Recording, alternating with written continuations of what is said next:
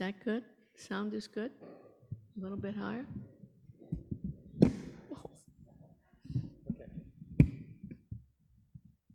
Oh, oops. Oh, no. Okay. So, good morning. And good morning to a lot of new people that I don't know, and good morning to all those people out there who are watching online. We don't forget about you either. Jonah 3. Amazing little chapter. Jonah's mind-blowing success, but so total that it's almost harder to swallow than the whale. Coming from our highly polarized world where so many worldviews compete, it's hard to imagine a society that acts as one, massively repents in sackcloth and ashes. Even the cows. What possible link could there be with us today? Let's pray. Lord, I thank you so much for the privilege of being able to open your word and have a window into your heart. And I pray that you will help me as I share, and that you will help each of us as we contemplate your story. In Jesus' name, amen. Before we zoom into chapter 3, let's zoom out and see its place in the whole story. Review what brought us to this point and give a chance to those who weren't here for Jonah 1 and 2. So, the word of the Lord came to Jonah. I'm talking the first time. Arise and go to the great city Nineveh, capital city of Israel's arch enemy, Assyria, and announce judgment against their people because their wickedness has come up before me. So Jonah arose and went in the opposite direction. God said, go east, and Jonah went overland, and Jonah went west over sea to the outer extremity of the known world of the time, Tarshish, probably in Spain. But God said, not so easy, Jonah. And he grabbed him by the scruff of the neck. He sent a storm that was so terrible that the sailors were terrified. Jonah isn't even paying attention. He's sleeping in the hold of the ship. The sailors rouse him and they plead with him to pray. And Jonah finally gets it. This storm is about him. And even though he had shown no particular care for the sailors up until this point, he effectively offers his life for them and has them throw him overboard. The sea is instantly calmed, and the sailors are overcome with fear and worship. Sign of Jonah, part 1. Jonah gives his life that the sailors might live. They praise God.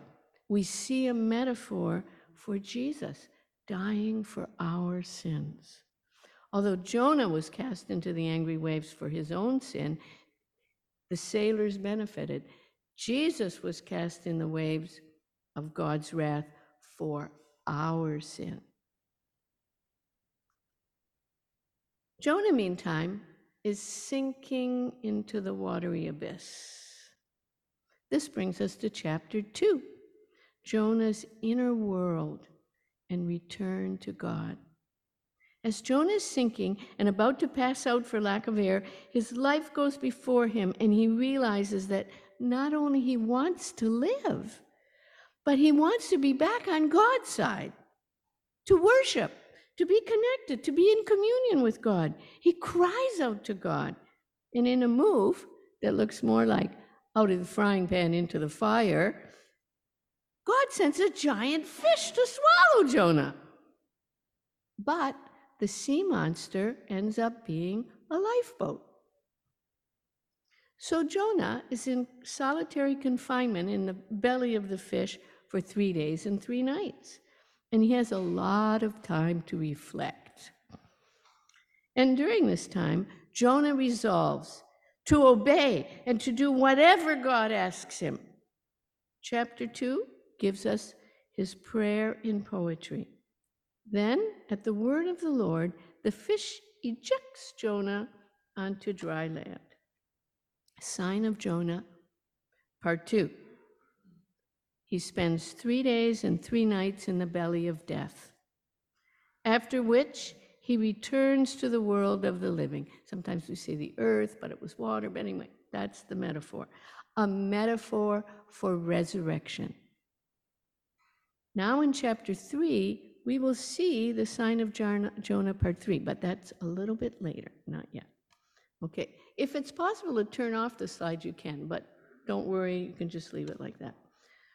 Once again on land, Jonah receives the second commissioning, and we can see the book falls in 2 halves. So we have the first half, Jonah's disobedience, the second half, Jonah's obedience. And the first 3 verses of chapter 3 are almost, well, they mirror the first 3 verses of chapter 1. So the word of the Lord came to Jonah a second time. That's verse 1. Verse 2, arise and go immediately to Nineveh, the great city, and cry out to her this message I will give you. Almost the same as 1:2. And then in verse 3, that's where it changes. And 1:3, Jonah arose to flee to Tarshish from the presence of the Lord. Verse 3:3, Jonah arose to go to Nineveh according to the word of the Lord. Jonah is finally on the right track, finally obeying. But the second half of the book is just as strange and unpredictable as the first. In a story mainly about Jonah, in chapter 3, the camera turns to this great city of Nineveh, the great pagan city. Nineveh was the capital city, the headquarters of Assyria. Ancient Assyria loved to brag. Maybe we can have the next slide already. About their bloody conquests. It wasn't enough to conquer. They had to torture, maim, humiliate their enemies. They immortalized their cruelty of their conquest through vast murals carved in stone, bas-relief like this one, to decorate their palaces. Can you see?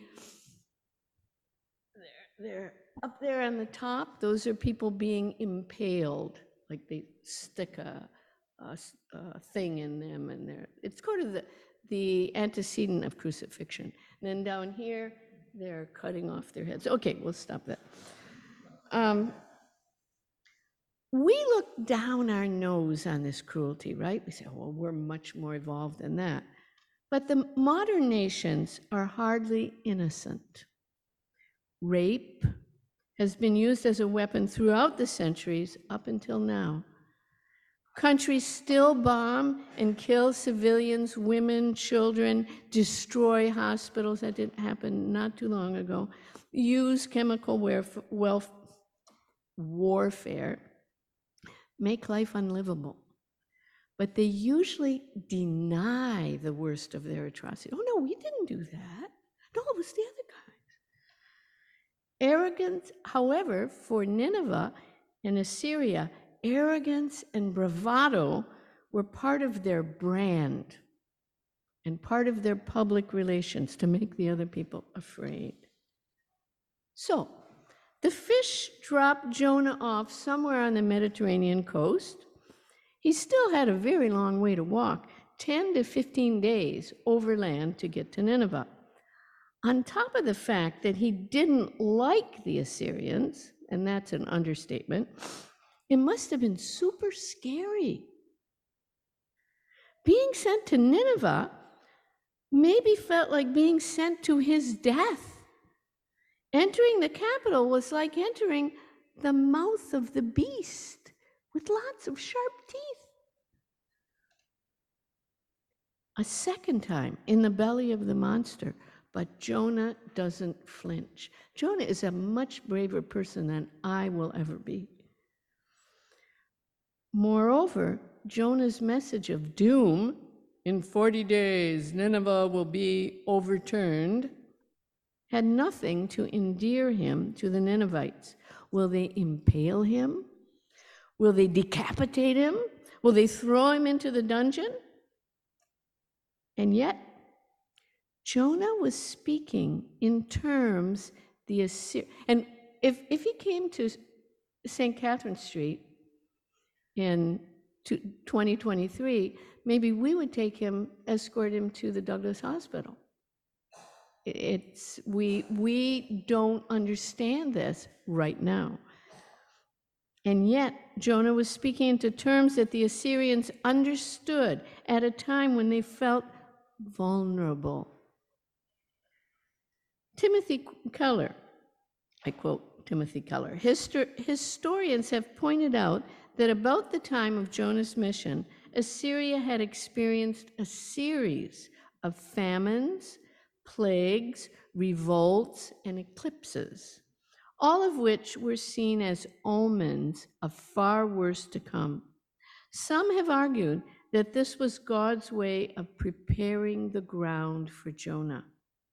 This state of affairs would have made both rulers and subjects unusually attuned to the message of a visiting prophet. Verse 3. Now Nineveh was an enormous city. It required 3 days to walk through it. Jonah began to enter the city by going 1 day's walk, announcing, at the end of 40 days, Nineveh will be overthrown. And he's kind of happy about that. The heart of Jonah's message is that Nineveh will be overthrown, destroyed. This was a real and present danger. The closest I can come to approximate what we may have felt like, or what we may feel like, is to think of the foreboding we feel each time we hear about another calamity from global warming, especially as it gets closer and closer to home. In one place it's a flood, in another place it's wildfires. There's all kinds of things that are happening more and more, and some people are beginning to get nervous. In the case of Nineveh, it seems safe to say that their hearts were being prepared. The people of Nineveh believed in God, and they declared a fast and put on sackcloth from the greatest to the least of them. So this verse 5 seems to be a summary. And verse 6 and 7 that follow show that it wasn't just a top-down thing, but rather a groundswell that came from the bottom up to the king. When the news reached the king of Nineveh, he got up from his throne, took off his royal robe, put on sackcloth, and sat on ashes.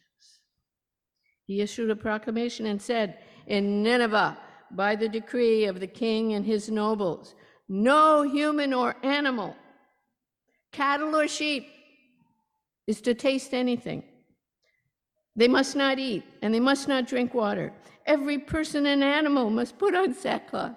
I'm imagining the cows. Anyway, and must cry earnestly to God. And everyone must turn from their evil way of living and from the violence that they do. We have to remember we're talking about a dictatorship. But this dictator does not at all seem to be acting on his own and imposing something for which the people are not ready. Nor does the king tell others to do what he has not first heard from below, and what he is not ready to be the first to put into practice. He removes his royal regalia, This is all his identity. He removes it all. He takes it off and he puts on sackcloth. It's this rough stuff that shows humility. Every symbol of power and authority. And he's even ready to go without even water. And I'm telling you, over there, it's really hot. So going without water will give you a big headache. This is a total opposite, the opposite of a serious brand. And I imagine the cows and sheep mooing and baaing all day long would have been quite an appropriate soundtrack. Everybody's feeling in the moment. Who knows? Perhaps God might be willing to change his mind and relent and turn from his fierce anger so that we might not die. My impression is that Jonah did not add a conditional clause and say, if you repent, God may relent. Because remember, Jonah doesn't like the Assyrians. He wants them to die.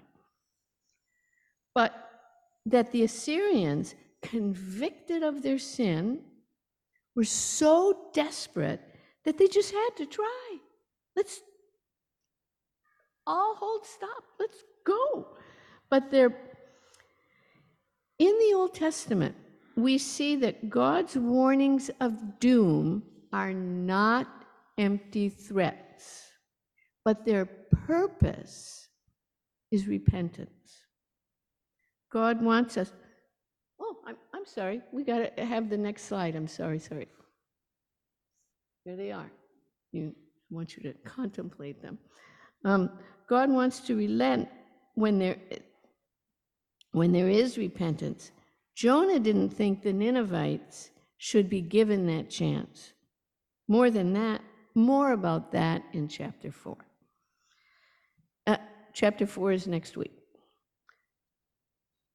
Verse 10, when God saw their actions, that they had turned from their evil way of living, God relented concerning the judgment he had threatened them with and did not destroy them. So, was Jonah a false prophet? In 40 days, Nineveh will be destroyed, no? It didn't come true. Actually, it did. Because the word is overturned. And overturned very often means destroyed, but not always. Sometimes it means transformed, as in Jeremiah 31:13. I will turn or transform, it's the verb, the same word in Hebrew, their mourning into joy. In 40 days, Nineveh was transformed. Fast forward 500 years to the first century with Jesus in the region of Galilee. We can just leave this sign. It's okay.